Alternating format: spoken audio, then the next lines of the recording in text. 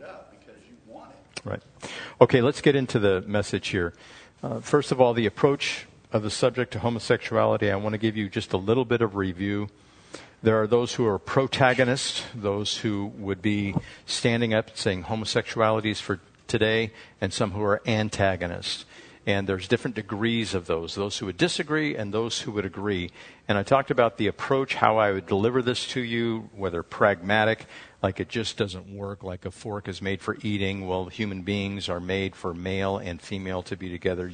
That's the utilitarian approach as well. And there are detriments in the pragmatic approach, the gay lifestyle. You can die physically earlier. There are psychological problems with that. And then there's the sociological approach that it creates problems inside of society.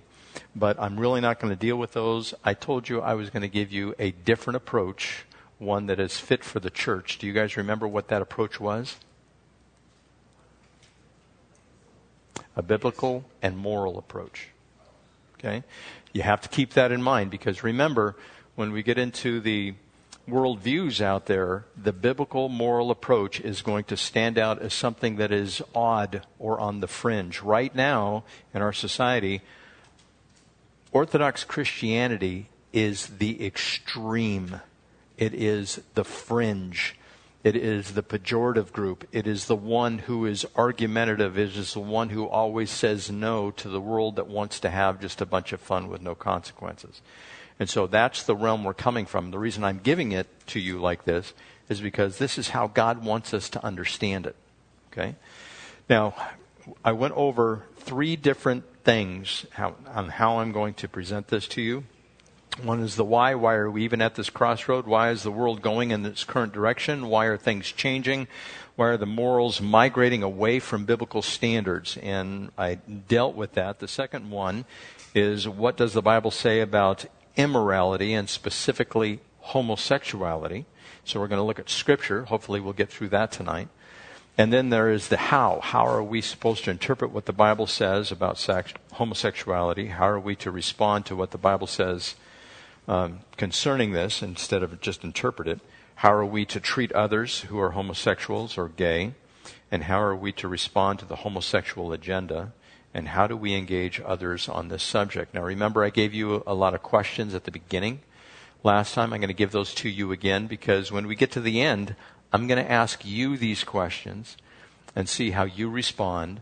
And hopefully you've taken some notes and you'll be able to go back to the notes and give a reason for the hope that lies within. Some of those questions are, if you have family members who are gay and claim to be Christians, what do I do? How do I treat them? If they get married, do I go to the wedding? Do I participate in the wedding? Do I invite them to dinner?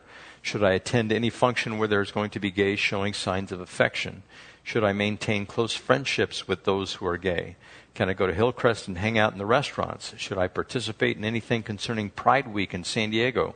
My workplace promotes the gay agenda and is tolerant of everything else but Christianity. Should I stay or should I quit? Should I just remain silent about everything gay? If I'm a baker of cakes, should I refuse to bake a cake for a gay wedding? Should we allow someone who is gay to attend church? What if someone is transgendered and they get saved? What then? Okay, so these are the questions that we're going to be faced with individuals. And I asked you last week, how many have not run across or do not know somebody who is gay? And only one person raised their hand. So everybody in here knows somebody who is gay or has had a conversation with or could talk to somebody that they know who is gay. So we're taking this biblically and morally. And remember, the purpose of the teaching is not to just gain knowledge because it puffs up, not to berate or condemn or criticize the gays. I believe that homosexuals are self-condemned. And it's not to start a new moral majority where we're going to just go out there and take back our country, so to speak, It's to educate and equip you to engage the culture for Christ, and learn how to share your faith, and to warn others of the coming judgment, and to share God's love and plan of redemption. Now, I was going to also cover the framework. Remember, I gave you 5 different worldviews. Can you guys tell me those 5 different worldviews that I gave you? What's the first one? No. Well, yes, theistic. Yes. and pantheistic, Yes. and spiritism, Yes. and modernism. Postmodernism. To give you guys just a personal anecdote here, I talked to somebody last night in the office here, and I've known them for 30 years. And when I first knew them, I witnessed to them all the time. Constantly, I had the chance. And he talked about Christ and everything, but when I talked to him last night, not so much. Doesn't go to church and has this different view of the world. Took a trip to India for 3 months, was there, and so got this whole different perspective and fell into kind of like the karma view, doing a bunch of good things and maybe good will come back to you, that type of thing, and completely walked away from the idea of Christ. And so if I were to talk to them about homosexuality, I would have to keep that in mind and backtrack a little bit and bring them up to snuff as far as what is right and what is wrong, and go through the idea of postmodernism or spirituality and that view of the world. So it's important that we know the people we're talking to, we understand their viewpoints in order to bring them back around. And that was the purpose of giving you the worldviews. And of course, I'm going to look at this from a biblical worldview. And I asked you guys a few questions if you, in fact, had a biblical worldview. And I found, you can go on the internet and you can look up biblical worldview, and you will find test questions to see if you have a biblical worldview. One test I took, I forget, 20 some odd questions. I got a 92 because I disagreed with them on a couple of the questions. But I definitely have a biblical worldview. And you can do this too, just to double check yourself. You don't want to bring in doctrines that are not biblical. You want to make sure you're holding to the scriptures. And if you do, you will have a good footing on which to be an apologist for the morality of Christ rather than the morality of the world. And the questions that I asked were, do absolute moral truths exist? Is absolute truth defined by the Bible? Did Jesus Christ live a sinless life? Is God the all-powerful, all-knowing creator of the universe? Does he still rule it today? Is salvation a gift from God that cannot be earned? Is Satan real? Does a Christian have a responsibility to share his or her faith in Christ with other people? Is the Bible accurate in all of its teachings? Now, this was George Barna that gave this test, and it came through Focus on the Family. What percentage of Christians do you think answered yes to all the questions? Take a guess. 60. What percentage? 80%. 80? 60? 9. 9% of the people that took this little test that George Barna gave had a biblical worldview. And so that just tells me we are shifting away. We're going to this postmodern worldview. So now with this, let's shift it. These worldviews, let's go into the realm of the physical relationship. And when I'm talking about sex, I'm just going to use physical relationship for those who are here, so we just have an understanding. I don't want to put anything into young, impressionable minds if they hear this in some kind of context, okay? So it's a physical relationship. In the naturalistic worldview, the physical relationship is natural. There's nothing wrong with it, right?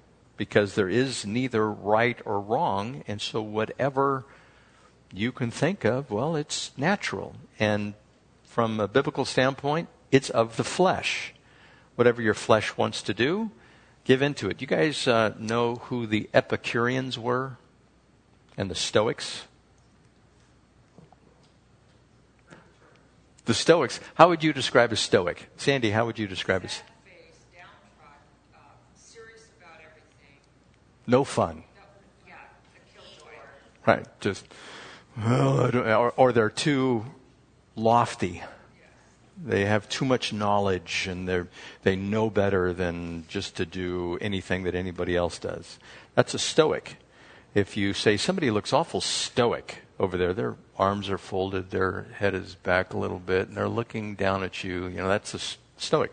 Epicurean, on the other hand, there is an eclectic sandwich. It is the Miracle Whip banana peanut butter and bread sandwich. Now, if you've never had that, it is quite the delight to bite into that. You get all these flavors going on. And the Epicureans would say that is an Epicurean delight. It's get into whatever feels good, whatever tastes good, whatever looks good, just go ahead and do it.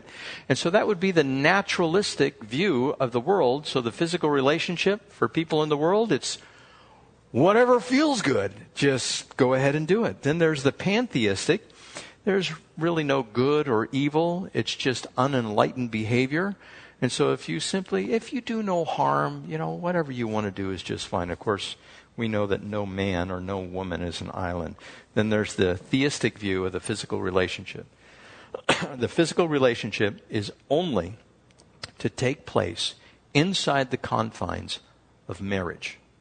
If there is not marriage and there is the physical relationship taking place, God calls it sin.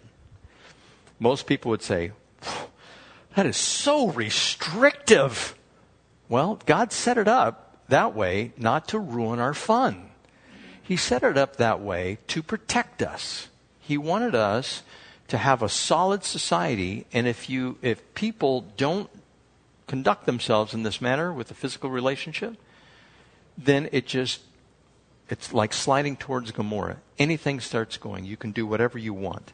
That's when you get into the polyandry, like multiple people in a marriage, or polyamory, or multiple people in a relationship, that type of thing. So God says, one man, one woman, for their whole lives.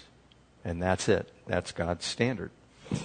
Then there's the spiritualistic side. Remember I talked about the temple to Aphrodite?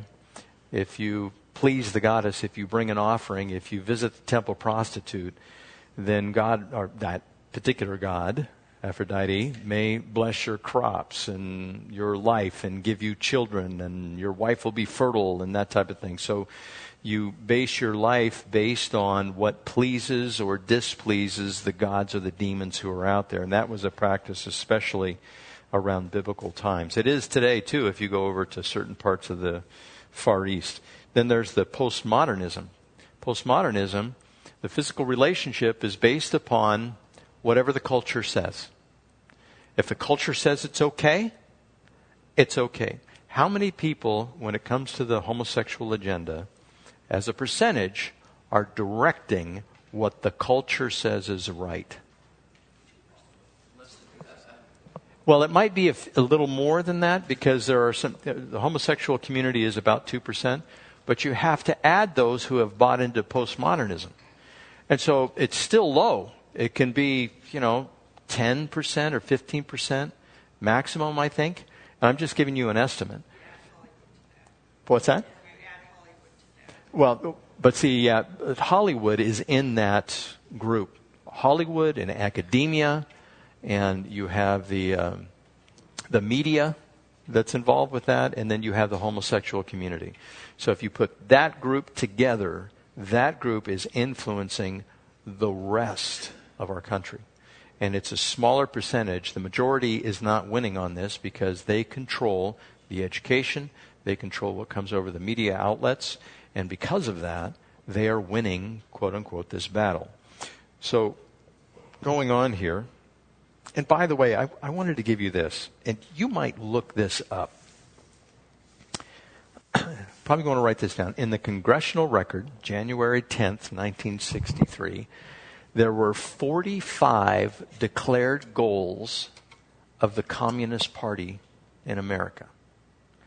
Number 26 was present homosexuality, degeneracy, and promiscuity as normal, natural, and healthy. If you go through and you do some research on that, you will find that the whole list, 45, they're either ongoing or they've all been accomplished up until this time. And it's very enlightening to read that. If somebody wants to post that on Facebook, you could say, wow, this explains a lot, why we're going in this particular direction. Now, going on. If we have this biblical moral view, it will not only help us to understand how to respond with the homosexuality and its advent, but it will help you to decide who to marry, who to go into business with, who will be your friends, who you'll seek counsel from, how you will determine right from wrong, who you will vote for. It dictates your entire life. And if you do that, the Bible promises you will be blessed. If you keep the commands of God, we will all be blessed. So in order to engage the culture, we understand why. It's a postmodern society. There's a group of people that are in charge of moving it in that direction. The rest of the community of the United States were involved in commerce and making a living, and that's becoming difficult. And now there's 2 incomes that are usually necessary for a family to make it today. And if they don't, they have a lower than normal subsistence in their households. And so there's this big movement to change society in general. So that is the why.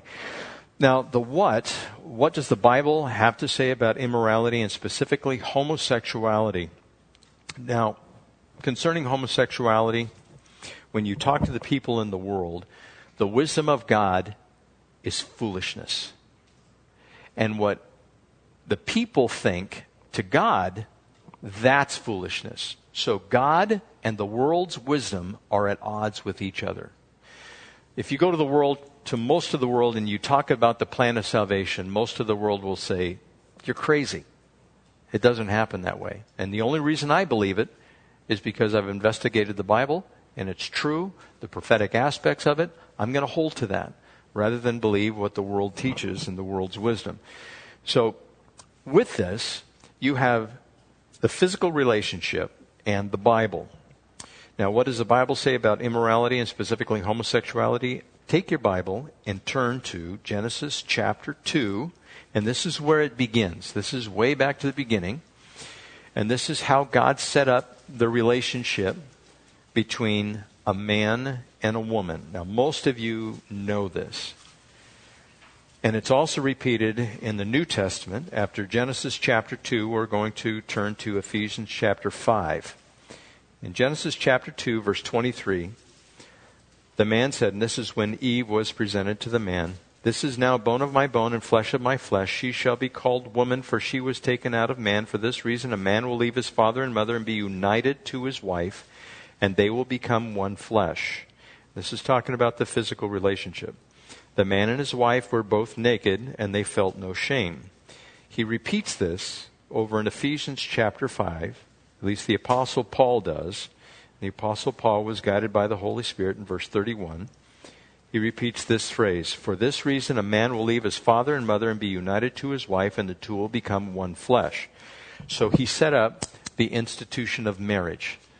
Marriage is what is under attack, so it's not something that humankind has set up, it's something that God set up. And the world wants to go against the ideal definition of marriage, which comes from God himself. Now, God created marriage in order that there might be the physical relationship inside, and there would be procreation, that we would have children, and we'd be fruitful and multiply. The world wants to have the physical relationship without the confines of marriage. Now, whenever you have that physical relationship, there are always going to be consequences. Every single time, there's going to be a consequence. The consequences can be good. The consequences can be bad. We know the bad side. After one physical relationship, we know it can result in death. Right? AIDS. It can result in death. We know that from one encounter, a physical relationship between a man and a woman, it can result in a baby being born. It can result in a union both physically, emotionally, and spiritually. And that's how God set it up. The world wants to say, no, just satisfy the flesh. I want no consequence. And as a result, we've come up with the birth control pill, the abolition of marriage, the IUD, the morning after pill, all of these things to have the physical relationship without having any consequences. Of course, there are consequences built in, but those personal consequences seem to go away and they're pushed out to society in general. So God's solution for the immorality which exists is what I just gave you, Genesis chapter 2. Since there is so much immorality in 1 Corinthians chapter 7, let each man, in verse 2 and 3, each man should have his own wife and each woman her own husband. The husband should fulfill his marital duty to his wife, and likewise the wife to her husband. Again, this is talking about the physical relationship. It goes on to say that the woman is not to withhold, and the man is not to withhold. You are never supposed to say, not tonight. You are supposed to die to yourself and help the other person. Now, we know there's all kinds of problems with that can result. Somebody can be really selfish and doesn't give a whit about what the wife or the husband is going through, and they just demand it. Well, that's a problem right there. But this idea is you're supposed to be willing, and God says this is the place that is supposed to be satisfied, and that is the only place. Now, there is connection why this is to be so, that there's supposed to be this fidelity, this one-to-one relationship, because there's connection to something in heaven. Do you guys know what that connection is? The marital bond was something that God talks about in Ephesians. What is that? What's that? The bride of Christ. It's Christ and the church. Will Jesus Christ ever divorce his bride? No. And so in Ephesians chapter 5, if you read it to the end, he says he's talking about Christ and the church. And he never wants that dissolved. And so that's why the institution that he created, he never wants it dissolved. Now, just as a side note, we live in a fallen world, and it does take place, and God made provision for that as well when it does happen, but that is not his will. So a marriage is supposed to be between a man and a woman. All other sexual activity is considered sin. Turn to Leviticus chapter 18, verses 1 through 24. Now, at this particular point, you're probably saying, wow, that is just so restrictive. You know what? You can't stop young kids from going out and having this physical relationship. Well, in our society, it's probably pretty difficult. And how tight do you put the reins on the children to keep them from misbehaving? You know, the kids, let me ask you, how intent were you on getting out and seeing somebody after you had, quote unquote, come of age and wanted to be with someone else physically? How much effort did you put into that? How deceiving were you? Did you lie to your parents? Did you slip out a window? I mean, were you doing every single thing you could possibly think of, especially the young men? The young men, just like, oh, man. For those who don't understand this, and I've talked about it before, the young men, I think they become brain damaged at puberty. It's like there's this switch that turns on, and in their minds, nothing else matters at all. That's pretty much all they think about is the feminine sex. They just can hardly control it. And if you've ever talked to young men about this subject, you can tell. And of course, all old men were young men. And they remember that. And believe it or not, ladies, that does have a tendency to mellow over time for most individuals. If you think to the contrary, well, we'll just leave that between you and your husband, okay? But this idea of Leviticus chapter 18, God went into great detail about the physical relationship of what was permissible and what was not permissible, all right? Verse 1 says, "Speak to the Israelites and say to them, I am the Lord your God. You must not do as they do in Egypt where you used to live, and you must not do as they do in the land of Canaan where I am bringing you. Do not follow their practices. You must obey my laws and be careful to follow my decrees. I am the Lord your God. Keep my decrees and laws, for the man who obeys them will live by them. I am the Lord. No one is to approach any close relative and have," and I'm just going to read it here, "sexual relations. I am the Lord." So that's relatives. In our society today, you can marry your first cousin. I know somebody who has, but you're not supposed to, in Scripture, marry your close relatives because genetically that can lead to problems. You're not to do this with your mother. You're not to do this with your father, or with your sister, verse 9, or your father's daughter, or your mother's daughter, or with your son's daughter, or your daughter's daughter, or with your daughter, or the daughter of your father's wife, or with the father's sister. By the way, the King James says, the original 1611 says, look upon their nakedness. Now, I think they wanted to temper what they were saying. Is that what you have, Nancy?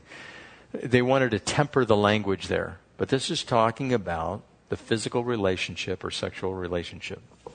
Goes on to say, with your daughter-in-law, with your brother's wife, with both a woman and her daughter, or a woman and her granddaughter. Do not take your wife's sister as a rival wife and have sexual relations with her while your wife is living. Do not approach a woman to have sexual relations during the uncleanness of her monthly period with your neighbor's wife. Do not give any of your children to be sacrificed to Molech. In our today's society, that would probably be equivalent to abortion. For you must not profane the name of your God. I am the Lord. Do not lie with a man as one lies with a woman. That is detestable.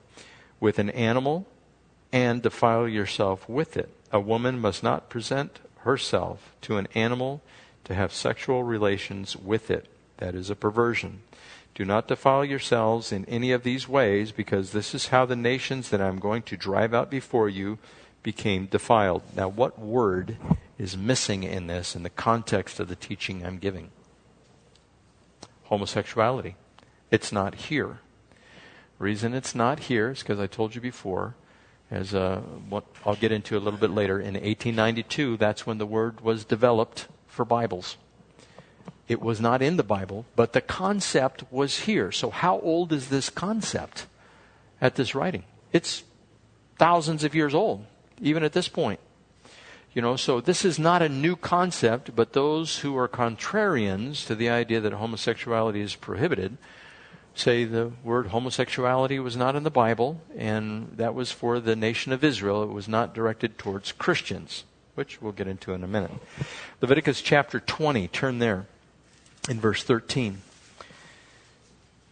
if a man lies with a man as one lies with a woman, both of them have done what is detestable. They must be put to death. Their blood will be on their own heads. Now, I have told you before that the Old Testament law was separated into three main categories. First, there is the civil, which combined with the criminal was one aspect. There was the ceremonial, and then there was the moral law. This is the moral law of God. It does not change. Now, somebody who is homosexual, if you followed this law, homosexuals today would be killed. We are not supposed to engage as a country in theonomy. Theonomy is where you take the Old Testament laws, the moral laws, and you install them as law in our country. There are people that like to do this.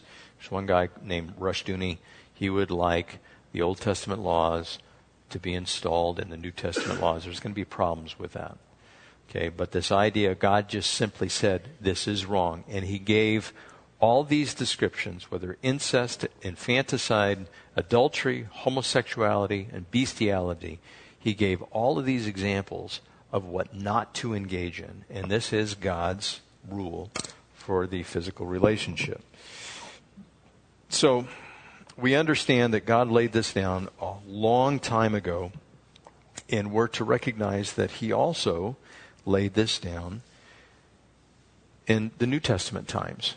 Now, there are some objections out there as far as Sodom and Gomorrah. I would like you to turn to Ezekiel chapter 16, beginning in verse 48. This talks about Sodom and Gomorrah and the sins of Sodom and Gomorrah.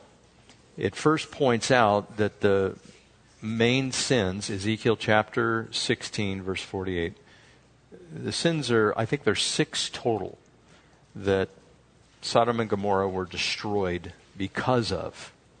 And it lists them here. Verse 48 of Ezekiel chapter 16. It says, as surely as I live, declares the sovereign Lord, your sister Sodom and her daughters never did what you and your daughters have done. Now this was the sin of your sister Sodom. She and her daughters, which would have meant the small villages on the outside of Sodom, were arrogant, overfed, and unconcerned. They did not help the poor and needy. They were haughty and did detestable things before me. Therefore I did away with them, as you have seen. Now that thing that is referred to as detestable there can be defined better in the New Testament. I'd like you to turn over to the book of Jude. It is just one chapter. Matthew, Mark, Luke, John, Acts, Romans, 1st, 2nd Corinthians, Galatians, Ephesians, Philippians, Colossians. What's next?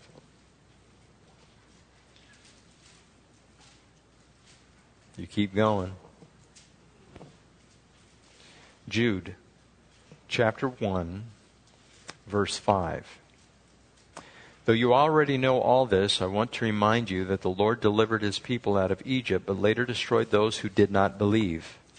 And the angel who did not keep their position of authority and abandoned their own home, these he has kept in darkness, bound with everlasting chains, for the judgment on the great day.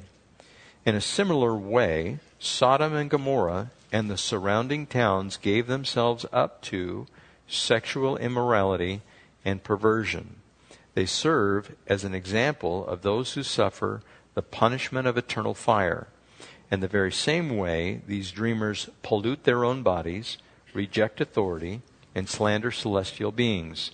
But even Michael the archangel, when he was disputing with the devil about the body of Moses, did not dare to bring a slanderous accusation against him, but said, "The Lord rebuke you." And so God specifically says Sodom and Gomorrah were judged for sexual immorality. And that's all sexual sins. And we know that they were involved in many. And I'll give you, actually, off of a blog, some of the things that they were involved in. Now, I'd like you to turn over to Romans chapter 1. It tells us here also about homosexuality, but it doesn't use that word homosexuality in the NIV. In Romans chapter 1, it talks about God and his divine nature and his eternal power having been clearly seen, being understood from what has been made, so that men are without excuse. In other words, we know that God exists through creation. Verse 21 says, "For although they knew God, they neither glorified him as God, nor gave thanks to him, but their thinking became futile, and their foolish hearts were darkened. Although they claimed to be wise, they became fools, and exchanged the glory of the immortal God for images made to look like mortal men, and birds, and animals, and reptiles." In other words, they made idols. "Therefore God gave them over to sinful desires of their hearts, to sexual impurity, for the degrading of their bodies with one another. They exchanged the truth of God for a lie, and worshipped and served the created things rather than the Creator, who is forever praised. Amen. Because of this, God gave them over to shameful lusts. Even their women exchanged natural relations for unnatural ones. In the same way, the men also abandoned natural relations with women and were inflamed with lust for one another. Men committed indecent acts with other men and received in themselves the due penalty for their perversion." In other words, there is a judgment to come for the same-sex relationship. Furthermore, since they did not think it, and by the way, I want to back up just a minute. Some people would say in the Christian community that AIDS is a judgment directed by God onto the homosexual community. I would say it was just a reaping and sowing. Now, we can reap what we sow. We will reap what we sow. If you sow to righteousness, you will reap a harvest of righteousness. If you sow to the flesh, you sow to diseases, is what happens. You sow to unhealthful living is what takes place. And God says, don't. And I'm not talking just physically. It can be unhealthful for the individual, even emotionally. To give you an example of this, inside the homosexual community, even if you have two men who are together, even in a monogamous relationship, sometimes, and I think it's a large percentage, I read about it once, but this percentage says it's okay every once in a while to go out and have a fling and come back. But if you do that and you are a woman in a relationship like that, there is a tremendous amount of angst that is produced. There is jealousy that rises. There is physical abuse that happens inside the lesbian relationships. They've written articles about this stuff. And so there's a dynamic that is different between the gay male and the lesbian female when that takes place. And so there are problems that arise just because of the relationship itself. And that's where God is saying, and that's just a reaping and sowing, and that's the penalty for their perversion. Furthermore, verse 28, since they did not think it worthwhile to retain the knowledge of God, he gave them over to a depraved mind to do what ought not to be done. They have become filled with envy, or every kind of wickedness, evil, greed, and depravity. They are full of envy, murder, strife, deceit, and malice. They are gossips, slanderers, God-haters, insolent, arrogant, and boastful. They invent ways of doing evil. They disobey their parents. They are senseless, faithless, heartless, and ruthless. Although they know God's righteous decrees, and those who do such things deserve death, they not only continue to do these very things, but also approve of those who practice them.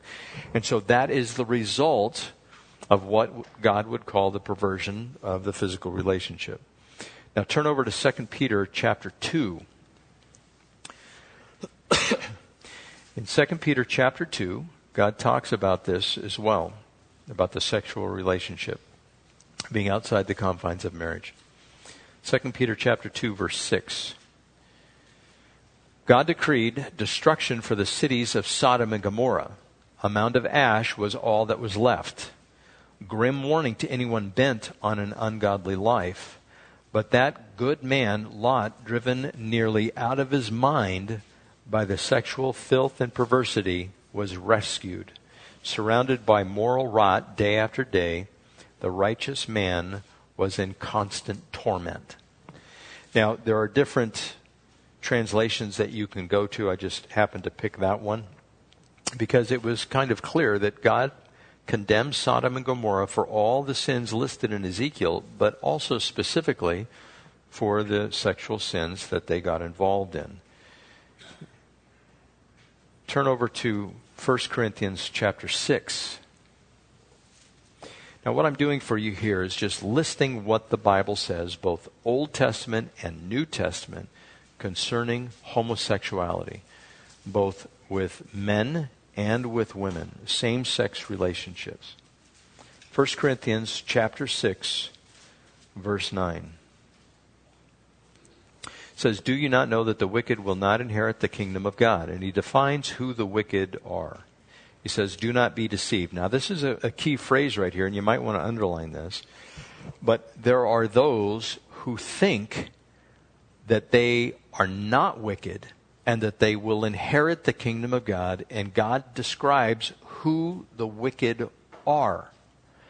And these wicked might think that God is going to forgive them for this particular behavior because they think it's okay. And then God lists the different behaviors that are disqualifiers from getting into heaven. He says, "Neither the sexually immoral, nor idolaters, nor adulterers, nor male prostitutes, nor homosexual offenders, nor thieves, nor the greedy, nor drunkards, nor slanderers, nor swindlers will inherit the kingdom of God." And so God makes a list here. Now, this begs the question, what if you ask God to forgive you and you want to continue in the lifestyle? Does he forgive you of that? God would say there is no transformation. The request to have your sins forgiven was not genuine. Because if it were genuine and the person was struggling, the person would say, "I know this is wrong and I need to turn from it." That person gets the grace of God. That person you come alongside. That person you seek to help them to get out of the bondage that they were in. That is why we exist as the body of Christ. But the person who says, "I can do this and God forgives me, and there's going to be no problem because he loves everybody," that's why he says, "Do not be deceived."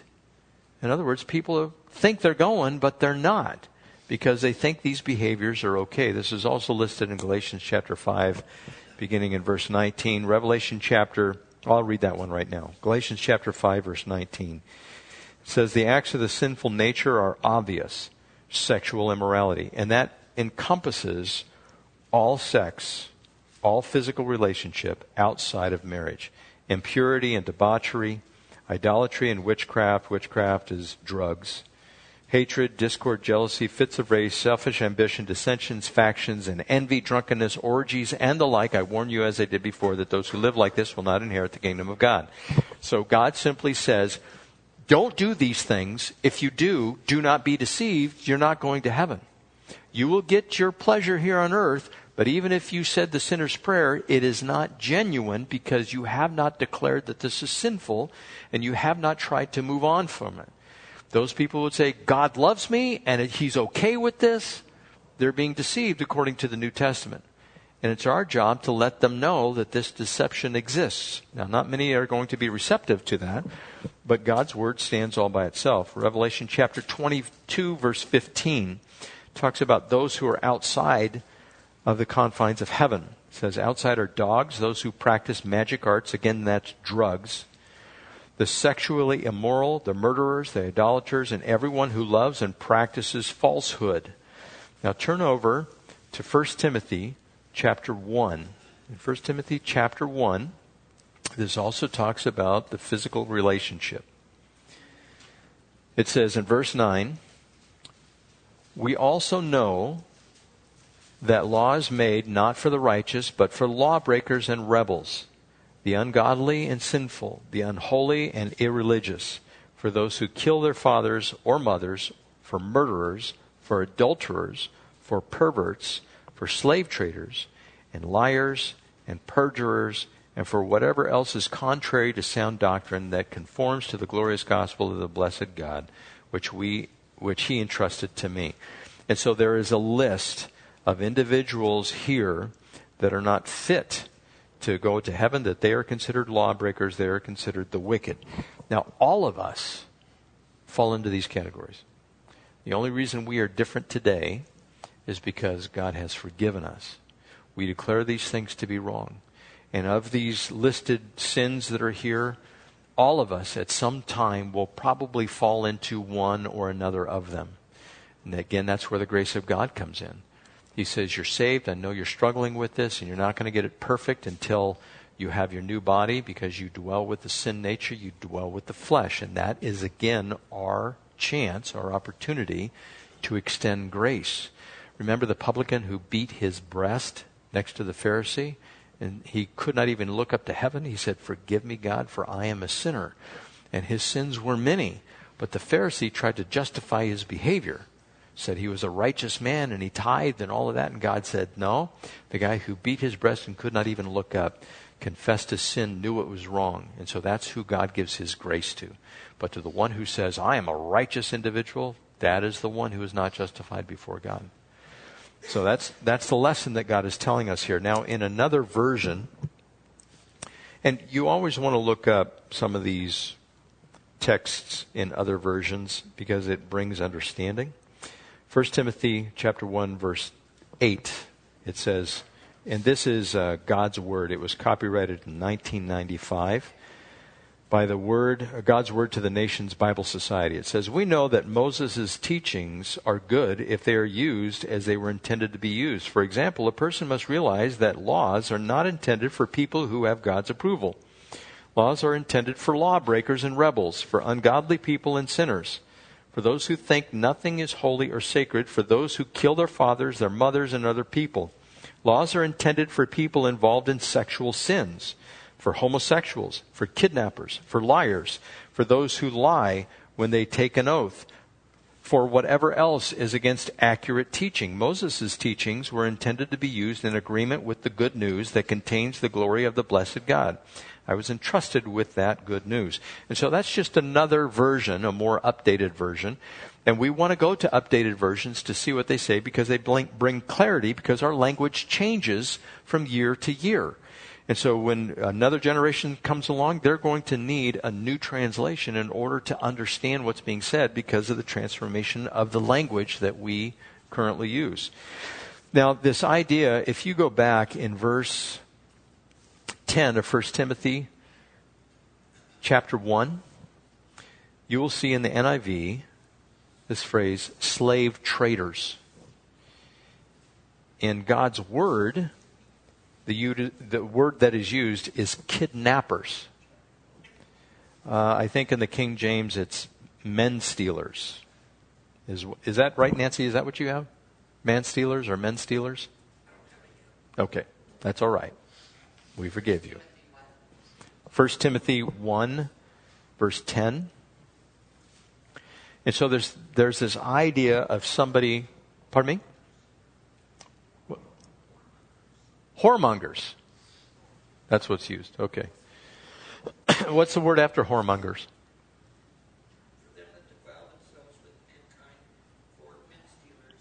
Men stealers. See?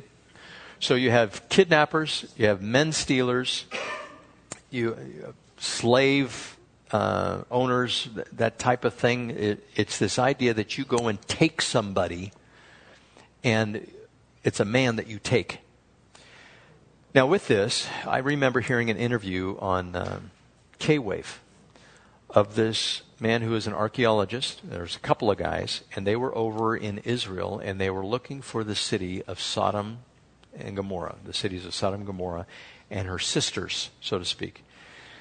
And they started doing some excavations towards the north end of the Dead Sea. The traditional site for Sodom and Gomorrah is the south end of the Dead Sea. Well, this one guy, he has a blog, and as they're doing these excavations on these tells, and tells are mounds of dirt in which cities have existed in the past, and they've been broken down and covered over with dirt over time, over the thousands of years they've existed. And this is what he writes in his blog, and his name is Dr. David E. Graves. He writes, and he talks about this tell. And the tell, he calls it Tal El Haman, and it's referred to as Sodom. He says, between these two things, we knew that the people of Sodom, this Tel Haman, weren't just any old garden variety Canaanites. What is significant is that the Maccanean culture was known for its institutional pederastia of the Minoans, including the time-honored and accepted practice of ritual kidnapping. The Minoans, or the Minoan pederastia. Now, pederasty is where you have an adult man and a younger boy. That's pederasty. Okay? Was in fact the very structure of the society by which boys were raised into men. It was the rule, not the exception. Each boy at age 12 was taken as an eromenos, or a beloved, by a 22-year-old Erastus, which is a lover, to be raised for 8 years in a male-male sexual bond. It was usually initiated with a ceremonial kidnapping performed by a gang of ritual abductors sent by the older male.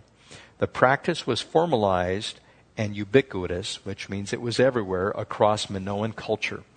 Boys couldn't be considered properly trained male citizens unless they submitted to the process.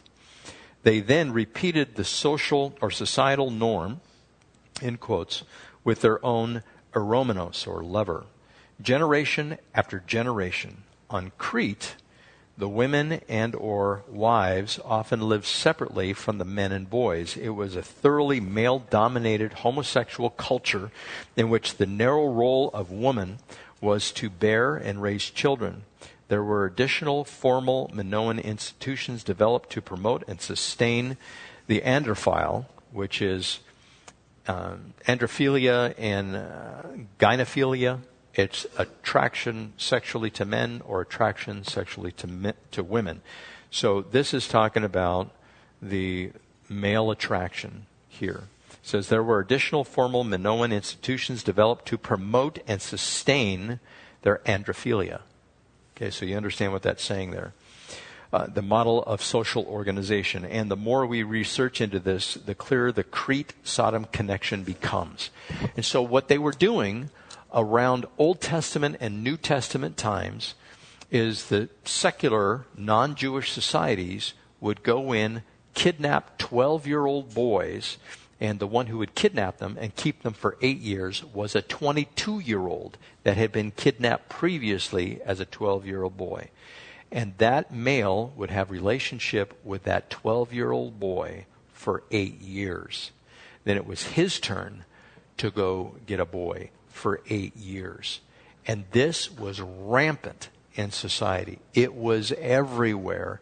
And when you see the word kidnappers, that's what it's referring to. And unless you do some background information, you think it's just a slave trader. It's not a slave trader. This is what they were doing. And so God was condemning that particular behavior in 1 Timothy. Now, we're at the top of the hour. I've given you what Scripture has to say about homosexuality, both Old Testament and New Testament. These are God's decrees. What we're going to get into, and just for review, we've given the why things are happening the way they are. It's because we're moving into this postmodern worldview. I've given you the Scripture, what the Scripture has to say, both Old Testament and New Testament. Never in the Bible is a same-sex relationship ever condoned. It is always condemned as something that will separate you, not you specifically, will separate any one of us from God. And so that's His decree. The world doesn't like God. The world hates God.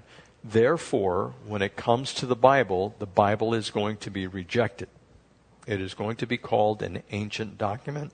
It's going to be called a document that is out of touch with modern times. And we need in our country to separate that from all social and governmental interaction because it's discriminatory. And there are laws that are in place that do that even today, and they're going to become more stringent. What I'm going to do next time we meet, and this is going to probably be a 3-part, is I'm going to bring to you some authentic deniers of Scripture. They twist the Scripture around and they say, this is what Scripture has to say concerning homosexuality. And then I'm going to let you know what our response needs to be to these questions. And so right now, if you're not well versed in the Scriptures, if you don't have them down, if you're not able to argue with the worldviews, please don't go up to somebody who is gay or homosexual and say, do you know what the Bible has to say that you're condemned? You have to be able to handle it in a right way. We want people to know. And by the way, and I will say this again next week, this is something that is so serious that the suicide rate among young teens that are getting into the homosexual lifestyle is sometimes 35 to 75% higher than the national average. I was reading in Israel, it's like 35 or 45% higher. People will commit suicide over this. And so we have to be able to communicate in such a way that we're not going to send them down into the doldrums. We want to protect their lives. God loves them just like He loves anybody else. Okay? And so homosexuality is no greater sin, and I'll repeat this next week too. It's no greater sin than somebody who's a murderer. And we need to treat it that way. We would witness to the murderer. We need to witness to the homosexual with the same grace and love that God gives all sinners. Now, do you guys have any questions concerning the Scriptures and homosexuality? So you got it down. Hopefully you wrote those down. I would encourage you in the front of your Bibles to just write the verses down. Just make a list. It's usually in the front or in the back of the Bible you have several blank pages. Just write Scriptures on homosexuality or the gay lifestyle, marriage, that type of thing. And just write them down so where you can turn to them if you need to. You may not be able to memorize where the Scriptures are, but you want to be able to, if you have your Bible with you, to open them up and show somebody if they're genuinely interested. Okay? So we're just going to pray. Let's pray. Father, we thank you for the chance to go through these Scriptures. I pray that they would rest in our minds, that they would take root, that you are a God who is to be feared. For you are righteous, and there is a judgment to come for all those who turn away. The same love and grace that you have extended to us, we ask, Lord, that you would build up in us that we might extend it to others. We desire to do this in a way that is pleasing to you And we ask, Lord, that you would give us wisdom in this pursuit. Help us not to be just hearers of the word and get this information, but help us to be doers. Help us to bring the love that you have to others. And Lord willing, we will do so. In Jesus' name, amen.